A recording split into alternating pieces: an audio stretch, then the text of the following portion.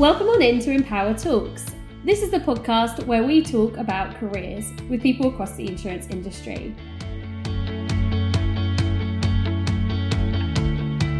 I'm thrilled to have Nick Dunlop with us today, who has two roles he's going to talk to us about. The first is his role at WTW, where he's a client relationship director and also pinnacle in the conversation of how the insurance market can work together to improve the environment and how we can support our clients to make this planet a better place. He also got to visit COP26, so he's going to tell us a bit about that too. Now, Nick has a second role in the market, which is actually how Nick and I first met. And it's through the Welshpool Company of Insurers, the WCI. Nick is the warden, which means that he is the upcoming master. So he's going to tell us a bit about that. I appreciate it can be quite difficult to understand what the WCI is outside looking in. And Nick and I are really going to share with you our experiences as well as what his view is and his goal is for his role for his year as master. So there's lots for us to explore in this episode. Nick's passion is really key on both of these topics. So lots of takeaways for you. If anyone's interested in hearing more about either topics, then of course you can get in touch with myself or Nick after this episode. So welcome, Nick. It's great to have you here. I know we've had some really intriguing conversations and you're involved in lots of things around the industry that people are passionate about and interested in, some of which I think people know maybe a little bit about, but quite a lot of is maybe some of the mystery of the industry that hopefully we're going to dispel a little bit today. Thank you, Sam, and it's a real pleasure to be here. Thanks for having me. Excellent. Well, let's find out a little bit about who you are, if that's okay. Do you want to tell everyone about your journey through insurance to date? Well, sure. I mean, it seems like a short journey, but it's quite a long journey, I guess. I started in the business now incredibly 40 years ago. I've always worked for the same organisation, but in lots of different roles. So I work for WTW, and I'm really a kind of failed aeronautical engineer is probably the best way to describe it. I started off with an incredible ambition, and all my education was heading towards doing that. And I then had a real kind of sort of change in direction. I decided that I didn't want to do these things. I wanted to go and work in the City of London, and I thought, what am I going to do? And I literally had a conversation with a friend who said, hey, you should do this. It's a really interesting industry to be in. You'll get to meet lots of people and do lots of things. And at this incredibly simplistic level, I thought, gosh, this sounds interesting. So I found my way up to the city. I had some interviews with various organisations, and Willis Faber, as it was at the time, seemed certainly to be the place for me. I already knew some people there. I had a lot of comfort. They treated me very respectfully as a complete rookie. And so that's where I started my journey in the industry in October 1981. Started work as a very, very junior claims broker, carrying incredibly heavy files around a very paper-driven market. And I then sort of migrated my way. I thought I'd arrived. After 10 months, I became a very, very junior broker running around the London market on North American property business, which it really is a job I then did for the next sort of 25 years. I happened to be in and out of America a lot, and Canada, a lot of making new markets in Europe and doing all sorts of things. But I did that for a long time. I then became more of a salesman, to be honest with you. I was more into business development, so I spent a lot of time working as a senior sales person across all of the specialty businesses. So I got to really there diversify a lot, everything from aerospace to bloodstock. It was an incredible span of business. Got involved in building some industry segments for Willis, which was a new thing for us that we did.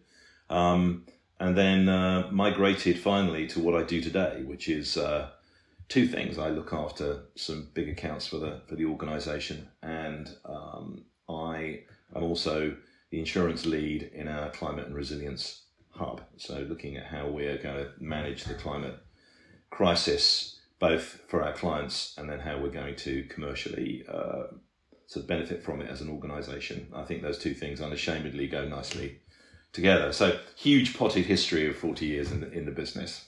Brilliant.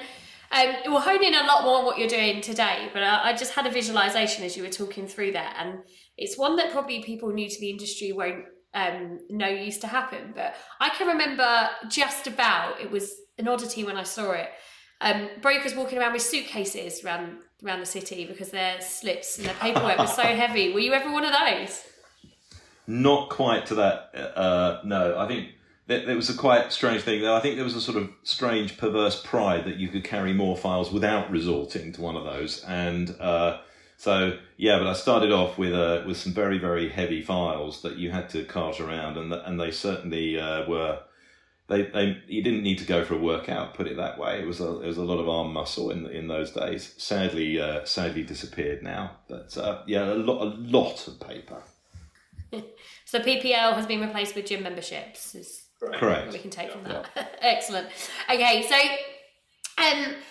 let's talk about the environmental role that you're involved in, because you're really quite key in terms of the conversation that's going on in the market. You'll be able to be centred around a lot of these conversations, and in particular, I saw that you went to COP26 with some other key figures from the market. So do you want to tell us a little bit about, firstly, why it is you're involved, what personally has got you interested in that, but also what you think we're able to do as an industry, and what your vision is? Sure. Well, I think, the insurance industry has got such a pivotal role to play here in encouraging our society and supporting our society through this process that is being called transition, which is moving from where we are right now, which is a sort of high carbon emitting society that we know is not sustainable for mankind, to an economy that is thriving, but is a low carbon economy, which will be hopefully sustainable for mankind. And this needs to be done quickly. And I think there are a couple of things that our industry really brings to the table here. The first thing is we've got incredible power in our hands to influence. I mean, I think just like our friends in the banking business and the asset management business, the lending business are saying, we're going to expect far tougher criteria for people to qualify if we're going to lend them money. So we're going to expect people to be heading down a low carbon path.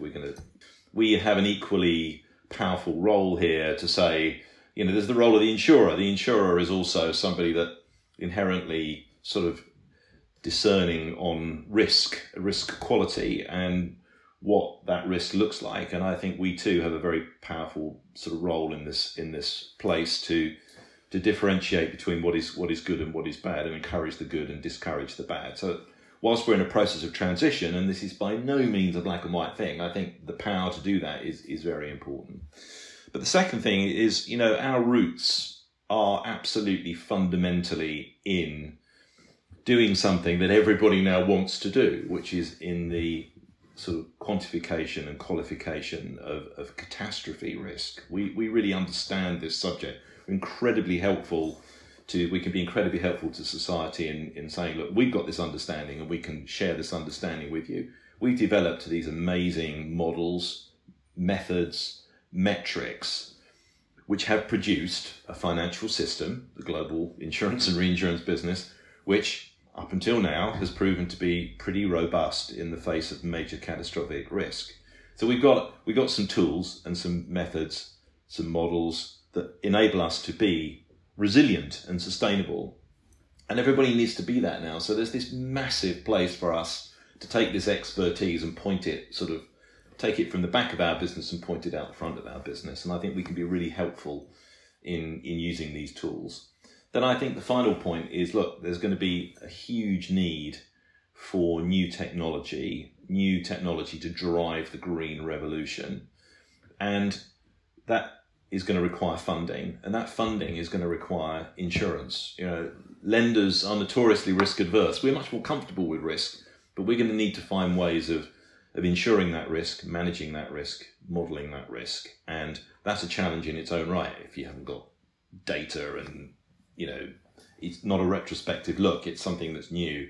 We're going to have to rise to that challenge, and I think we can.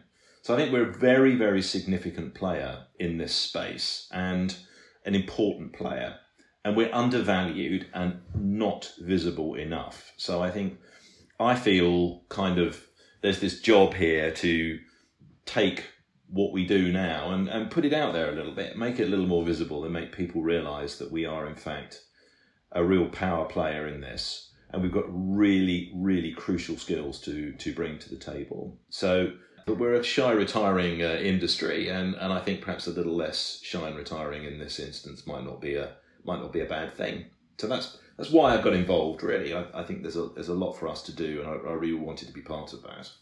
And when you're talking about this, how much of it is a sort of industry collaborative initiative, and how much of this would you say is WTW and other sort of large players in the market kind of having their direction? Well, I think you raised the magic word actually in this instance, which is collaboration. And if ever there was a subject that needed us to be collaborative, it's this topic. We've got too much to do in too short a period of time to get hyper competitive about this and work in our own sort of independent silos.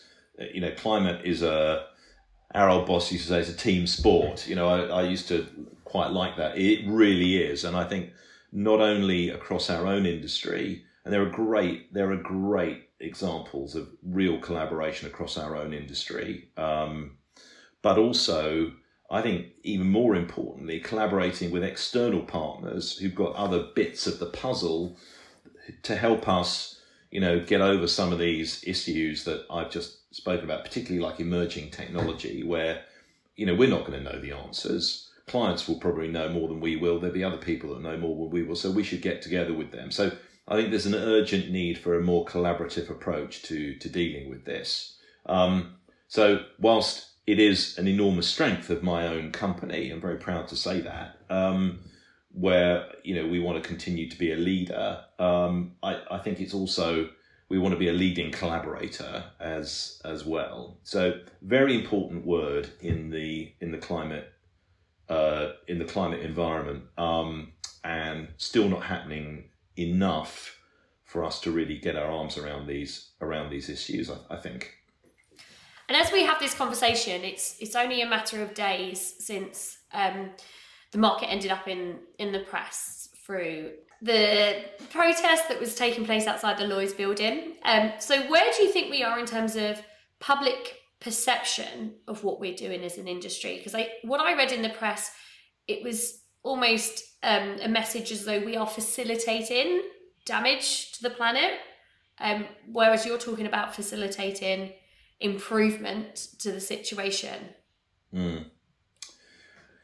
Great question, and I think our messaging is horrible. I had a really, really senior person in the London advertising industry. This is my collaboration story again.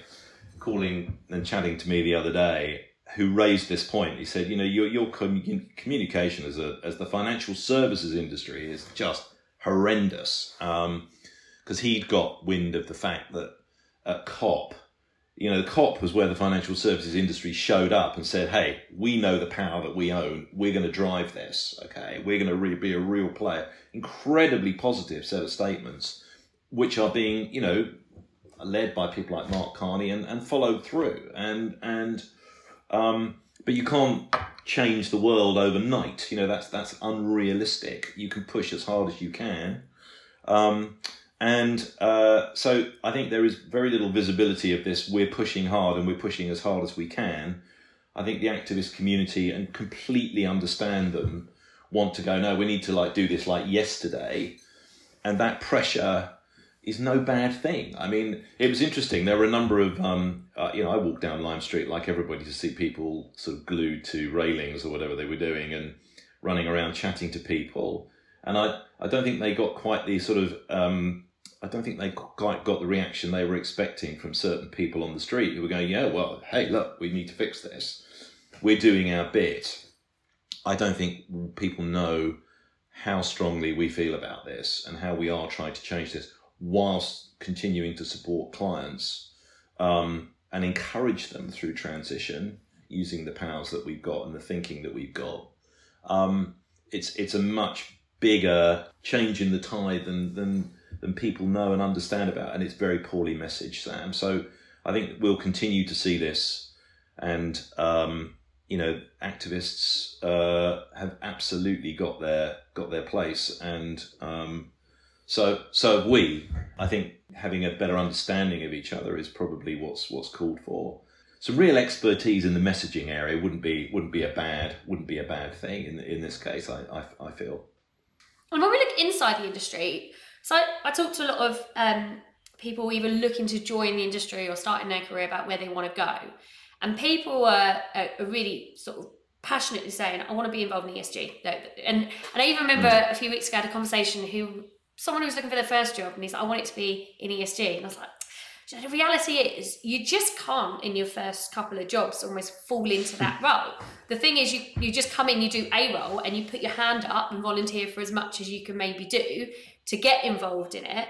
But people like you are able to actually spend a proportion of their working hours on this are probably not a high representation of the industry. So if we're looking at people across the industry as a whole, how can individuals get involved and support make a difference here? Well, I think there's two answers to that. The straight up answer is start to get into it as a subject. And there's a lot going on all the time. And, this almost touches on my collaboration point a bit. I mean, this is a subject that requires people who are in the insurance industry to really network outside the industry and get to know more about what's going on and start to join some of these things together. And that nobody's being stopped from doing that. I mean, so I would first of all urge younger people to jump in and really learn more about what's going on. But the real reason I kind of say that, well, first of all, it's very interesting. It will give you thoughts and ideas about how you might want to take your career. But I think what's ESG, climate, is a risk issue, right? It's all about risk. We're in the risk business. And I think, our great friend and colleague, fellow member of the Worshipful Company of Insurers, Rowan Douglas, makes a very interesting point here. He often says, there's a bit of old wine in new bottles here. And that is absolutely true. And I think, this ESG is a lens through which you look at risk and what it's doing to the risks what is it doing to risk as that is manifesting itself to our clients, our organisations. You have to look through the ESG lens at everything. You can't we're not just selling product anymore. We're de-risking companies. And if you're in the business of de-risking clients, you've got to have their ESG agenda at the forefront of your mind, because they've got that agenda at the forefront of their mind. They've got regulators all over them asking them to look at this subject in new and interesting ways. So we know ESG is what we do. You can't divorce our day-to-day work from ESG. They are materially linked to each other. And I think I would therefore say, whatever part of the business that you're working in, it's kind of got an ESG linkage, definitely. And you need to be thinking about that when you're talking to clients. If we're looking to provide the right type of products and services from the industry, you have to be thinking through an ESG lens. So I don't think you can divorce them. I think once you're in the industry, you're actually kind of in the ESG business to some degree or another. And how you choose to make that work for you and your customers, I think, should be driven by the customer. So get knowledgeable and then start to think about it in what you do on a day-to-day basis. That's my kind of answer to that point.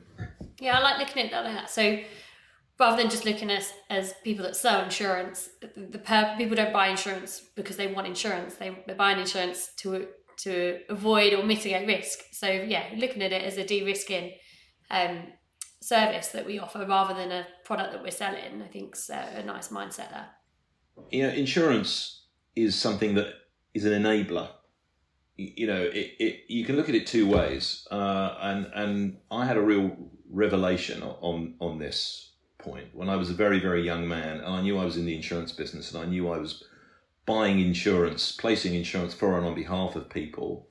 And I had a run-in once with a really wonderful Lloyd's underwriter who made me think about these things in a completely different way and the value of what I had in my slipcase. And, the fact of the matter was that if what I was doing didn't perform, then the business at the level that we were looking at, the business that we were insuring wouldn't be there anymore. So they weren't just buying insurance. We were enabling them to stay in business. And that, I know this is terribly basic stuff, but I still don't think we think about that enough. We're a business enabler, absolutely. And that's why it's so interesting in the ESG environment. We need to be a business enabler in an ESG world. There's going to be new risks that people are going to need to look at, that are going to need to be removed from businesses or partially removed from businesses or quantified or looked at in new ways to enable those businesses to continue to thrive and expand in a new world. So that principle of, you're not buying a product, you're selling a really core and vital service to business, a de-risking service to enable them to do more and do that safely, I think, and attract investment is absolutely the kind of fundamental. And I've always thought that. I thought that for the last 35 years, ever since I was taught a lesson in public. You never forget those, do you? In Lloyd's of London by a rather brilliant underwriter, a very brilliant underwriter. Well, you mentioned briefly how we met, which is through the Welsh Pool Company of Insurers. And I know people that probably follow us on LinkedIn might see the odd thing coming up, but I'm asked all the time by people like, what is it? What is that tag all about? And what's its role within the industry? And it's something that I think is a big part of my life in insurance now, and I know it's a big part of yours, and it's something that I think more people really need to know about in terms of knowing how to get involved if they want to, and essentially what the WCI actually does. And this is quite an exciting time to be talking to you about it, because your role within the WCI is progressing. We'll talk about that, but before we go into what your role is, do you want to tell everyone about what the WCI is from your point of view? Because I think we all as members have a different answer to this. So what would be your answer? Well, so I mean, the Welsh Pool Company of Insurers is, of course, a livery company, and a livery company is to the people who don't know about them are something of a mystery of their own right. But I think probably the best thing to do is to say that livery companies, some of them are knocking on 1,000 years old, and in the City of London, as it was all those years and years ago, there were trades, and those trades felt it their responsibility, quite rightly, to bring on individuals into that trade and for them to become excellent at what they do. And the City of London, the enclosed square mile, once upon a time a walled square mile, continued with that sort of ethos. And those ancient livery companies are still around. Now, obviously some of them they've got blended membership, so a lot of the older ones don't do just what they say on the tin. They're not necessarily just mercers or merchant tailors. There's a lot of other people from the other city industries within those groups. But the ethos is there of being an organisation of people from within the industries that promote those industries, that encourage excellence in those industries through sort of education, raise funds for charity, foster fellowship. So within the organisations, and support the City of London and the aims of the City of London. Now, in the 1970s, it was quite correctly decided it was probably time that we had some livery companies that actually reflected the trades of the modern city. And so that's when we saw the beginnings. We saw the new livery companies of the Worshipful Company of International Bankers, for example, the Worshipful Company of Insurers, and we're the 92nd of these livery companies. And we're a working livery, so you can only be a member of the Worshipful Company of Insurers if you are a working member of the insurance industry. And we tend to also say, and qualify for membership of the CII. You don't have to be a member of the CII, but you need to be somebody that would qualify for membership of the CII. So we're a working livery, and we are an interesting gathering of individuals. It's a group of 500 or so people. Anybody can join. It is not a hyper exclusive club that thou shalt not come into. It's something that we passionately believe is useful for people to join, and it is an amazing way of immersing yourself in an interesting group of people within the industry, a lot of whom are actually very senior, and a way of learning some of these important things, Sam, that we've been talking about. We have a big ESG agenda at the moment. We're learning about how to bring people together in the industry. Sam, you're more than aware of the focus we have of bringing younger people together. We have an incredibly aggressive plan on diversity. We have a group that focuses on those elements of our industry. We have a group that focuses on non-executive directors. We own the kind of sort of education space of NEDs that are working within the industry sector. We have trusts that raise a lot of money. And we gather and we get together and we network and we have a good time, and that's great as well. I was very attracted to the old, actually. I like the linkage to the City of London. The City of London has given me everything that I have, and I really wanted to find a channel through which I could get more involved in that and contribute something on the way through. And the livery sort of gave me that. I've met some fantastic people through the livery, and I think I view it as a real part of my life now. It's a lovely way of balancing promoting the city, which I think is the city wants to be for example, Sam, the city wants to be is the centre of the global centre for green finance. I think that's worth promoting and worth being part of that promotional activity. Love to be part of that. We can do that through our livery company. We want to latch on to that historic role of the livery companies of bringing really smart young people up and into the city and turning them into the best people that they possibly can be, and opening up opportunities for people that don't necessarily think that our industry and our city is for them. I think that's another very important piece of the puzzle for us, and part of our charitable giving is pointed in that direction too. So I liked the story of what it does, and that's what attracted me to it. Now I think we've got a very important role, and I think as these agendas of openness, equality, sustainability are really crucial value drivers for our industry. We want our livery to be the place that is seen as an absolute driver of those agendas within the community of the City of London and within our industry.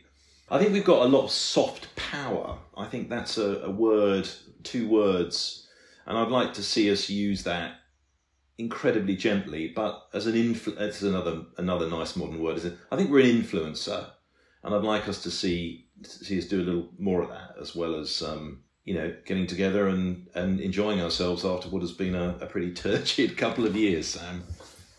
Yeah, I think I always see it like it's an open secret of the market. Like a lot of people don't know it's there, but it's really not deliberate that people don't know about it. You just kind of, I guess, it's not something you kind of talk about very often unless you're at, because you're talking about it a lot when you're at WCI events.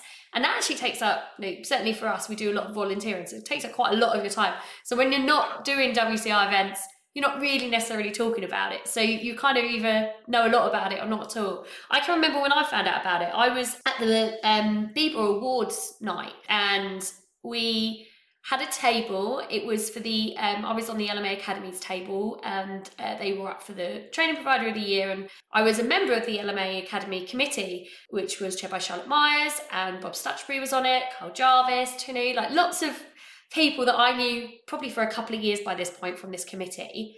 And Carl was sat next to me and just sort of mentioned it, and I was like, what are you talking about? What is this? And he started talking me through it. I remember I did say to him, I said, is this the thing with the sheep? And he looked horrified. He's like, it's a bit more than that, Sam. I was like, but it is though. Is this the thing with the sheep, right? And then as we kind of went around the table, I realised maybe 60% of my table were members, people I'd known for a couple of years, but I'd never known. I'd just never, because it just never come up. And they were like, yeah, of course you can join. And I was like, well, this is brilliant. Okay, I definitely want to join. This sounds fantastic. And then as I joined, I realised even more people I knew around the market were members, and there was almost a kind of a whole benefit of working in insurance that I just hadn't opened the door to because I didn't know it was there. And then so for me, I think what's in it, I love networking, and I know lots of people listen to this and will think, oh, I can't think of anything worse. But I love networking in its kind of natural version that people would think about it. You turn up at an event, you have a glass of something in one hand and handing out business cards in the other, and it's kind of introductions, and I enjoy that in itself. But when you go to a WCI event, it's just so different to that, because you join as a member with the intention of signing up for a long time, let's say, quite often through retirement for a lot of members. So you know when you meet someone, you are going to see them again and again and again, and maybe meet their partners and their children, because there's a lot of outside of work things as well. So there's just this authenticity around it where people just, I don't know, have a lot more of a patience to meeting people, as opposed to networking where you can kind of see that like looking over the shoulder, who am I going to talk to next? You don't get that because you're going to see them again. So I've always found it, a little bit more like every time I walk in the room, I know more people than I did the time before. Whereas any other event you go and you're like, oh, I wonder if I'm going to know anyone. Like, I'd never have to worry about that now. I did at the beginning, don't get me wrong, you go through a series of kind of turning up and meeting people. But after a handful of events, it just sort of flips to the point where you feel like you know who you're going to see in the room, and then anyone else is just another new introduction.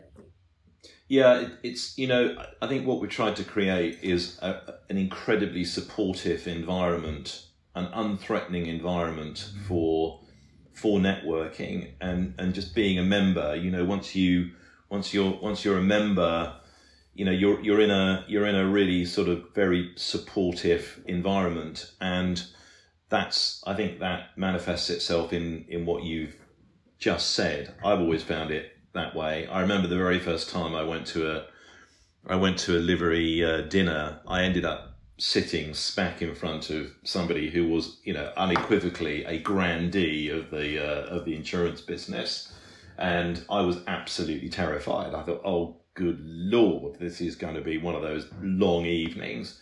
Nothing could be further from the truth. I mean, this was somebody who they clearly dropped their kind of super professional guise and was there being very supportive. And actually it was a lovely evening. And I've got lots of instances of those types of, encounters. And I think it's not a kind of like secret, a deliberate secret. Nothing could be further from the truth. It's entirely open to all.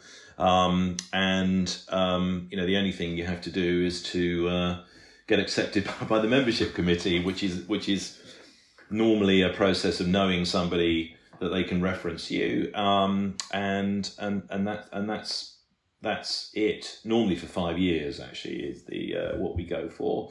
But we continue to thrive, and membership is fantastic. We have all the new membership pattern is incredibly diverse, which is wonderful, and we continue to aggressively pursue those agendas, and very, very proud of that. Very proud of that fact. And the 5-year thing for younger members, they're a lot more lenient on that because might not have been working for 5 years. So if anyone's curious to find out more, feel free to get in touch, and then we can tell you more about it. But also there's 500 members. You're going to know someone. You just don't know that you know someone. So we can help you find those people. Absolutely. Find your way through. And you're going to be master next year. Now this is where. People will get annoyed I'm using this term, but I always feel we get a bit Harry Potter with all of our different words and phrases. But what does master mean when your role comes in? Well, the master is the head of the organisation, I guess, and I would much rather the master is a position that you can only hold for a year normally. David Sales, who's currently master, has held the position for 2 years, as a lot of livery companies have, because of the rather extraordinary circumstances of COVID and not being able to do all the things that we've normally been able to do. So that was extended. But the master is the person who is in the chair. So it's a chairman / CEO type role. It's and obviously the ceremonial head of the organisation as well, in the chair at dinners and so on and so forth, representative of the company.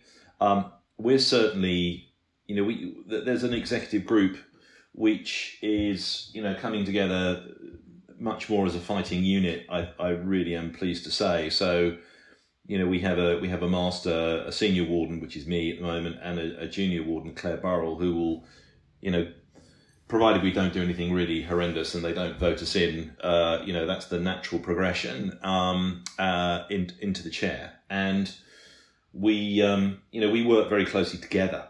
So I think that sort of, we don't have sort of the crazy total executive power thing going on. We have a much more sort of collaborative approach to doing these things. And we've got fantastic chairs of our key committees who are really the people who run this thing on a day in, day out basis, and so I'm a big fan of the collaborative team approach, and that means we've got our ear to the ground better, and we can meet the needs of our members better, and we can continue to push these important agendas.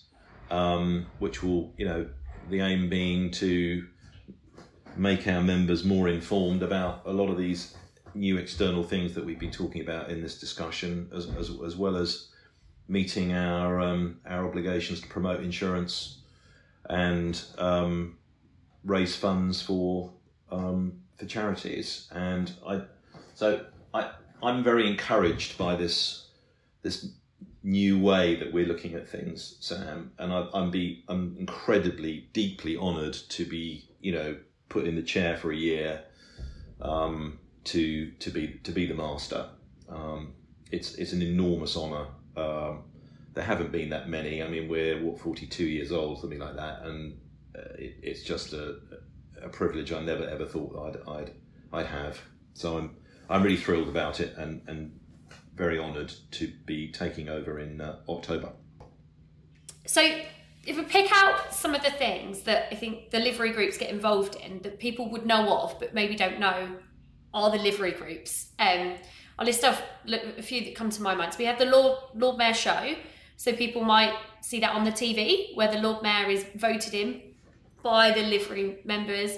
Yes. And then it goes across leaves the city, goes to Westminster, and essentially gets introduced into their role, and that's all supported by livery groups.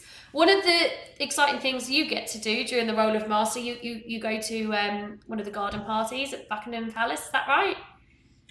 Legend has it. Yeah, a couple of exciting features. That'd be interesting. Yeah, looking forward to that.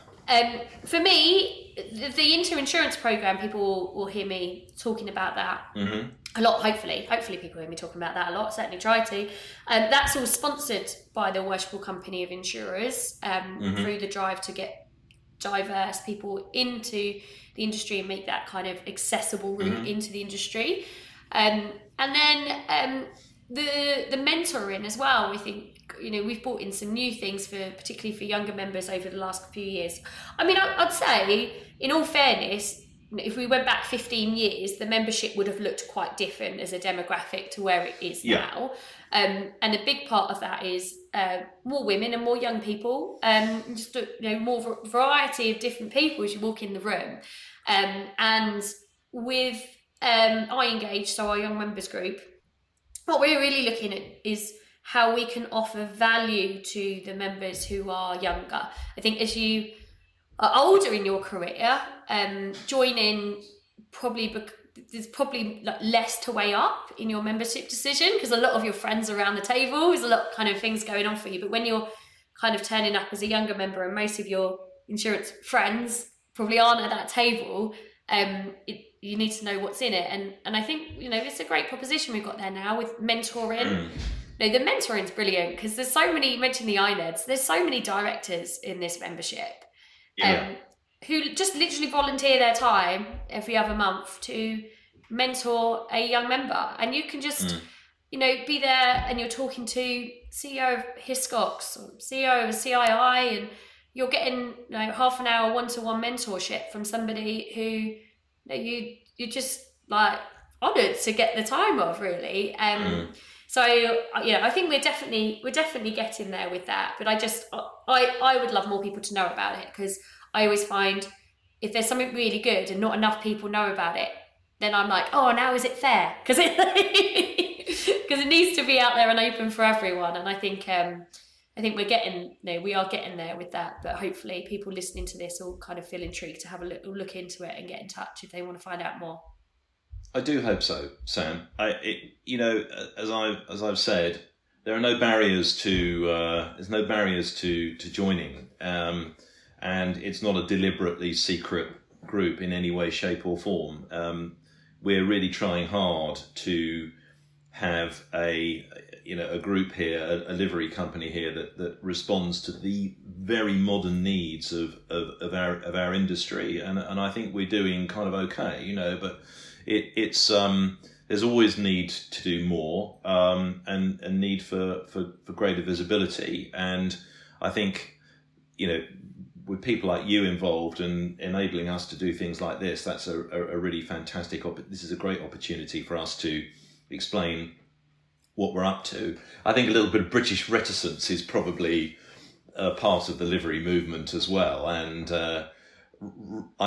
that's quite nice. There's a lot of there's some of the traditional things are rather lovely, and play into that connection with the city civic and the ancient role of the City of London as this incredible financial centre. And there's a lot of things that go with it that are very traditional and are nice to be part of. I remember, Sam, when we first started visiting the groups around the London market, the under 35s groups and so on and so forth, to start to really think about what it was how we could fit in and add something to the mix. And it was quite clear that, the body language around the table with these groups really sort of changed when you mentioned like two things. It was interesting. One was the mentoring thing and plugging into a network of senior people that you might not be able to get access to normally, and that's fair. That's absolutely there. The other one was, I wouldn't mind going to dinner at the Mansion House. There was that real level of interest about how does that happen and how does that work. And I think it is quite nice that we continue to have an element of that tradition within what we do. It's a signifier for what we're part of and what we stand for. City of London's an amazing place with extraordinary history, and I like to think that in our own little way we're going to continue to contribute to that through the livery movement and our role with the Lord Mayor and the City Civic. It's a good thing. It's a cool thing. Yeah, I love the dinners. Because I like taking, like initially I just liked them for me. Now I like taking people to the dinners. So I can remember I took my mum and dad's once to an event. I've only taken them once, but I will be taking them again because they don't live in London. So for them to come in and get to go to some grand buildings and have a formal dinner. And I say formal, I laugh as I say formal because my definition of a formal dinner was nothing like I'd expected this to be, because the ceremony that goes with it is it's so unique. You just don't get that of opportunity otherwise. So to take people along to it, I think is a really nice, memorable event for them to do as well. So yeah, I'm a big fan of that piece, and I think that's essentially the whole purpose behind it. So if there's so much change that it forgets the purpose, then what's the point of the livery group? But make it modern enough that it's fit for purpose within the industry we're working in at the minute. Correct. Beautifully put. So we always end this podcast with a piece of advice. So if you are giving advice to people who are listening on earlier in their careers about how to get the most out of their career, progress in their career, what do you say to people who are looking for nuggets of wisdom? Well, I would say that I really, really, really want people to turn up as themselves and have the confidence to do that. My experience over the years has been that those people who aren't able to do that have less fulfilling careers, and I think when the chips are down, sometimes it's not helpful to be a bit of a construct either. So without wishing to make any sort of deep statements here, I really want us to have an industry where people can show up and be themselves, be what they want to be, who they want to be, and feel that they can contribute. And that's my second point, is please do feel you can contribute. There's no idea that's a bad idea. I've come to learn from endless hours sitting in meetings that when you finally pick on the person in the corner and go, "What do you think?" and they go, "Well, seeing as you ask, I think this," and you go, "No, there's the nugget," And I often ask myself, why did that person not feel that they were able to give us that nugget sort of half an hour ago? So those are my two things. I think feel confident to say what you want to say, and feel confident to be who you want to be. And then I think it'll naturally work out. You'll hit those rail tracks that make you go fastest, and it'll come together. So that's my view, Sam. Excellent. Well, thank you for your time, Nick. And if people want to keep an eye on what you're up to, we'll direct them towards your LinkedIn for things. And if anyone has any questions on any of the topics that Nick's talked about, please send them in and we can field those as well afterwards. Thanks, Sam. It's been really nice talking to you. Thanks, Nick.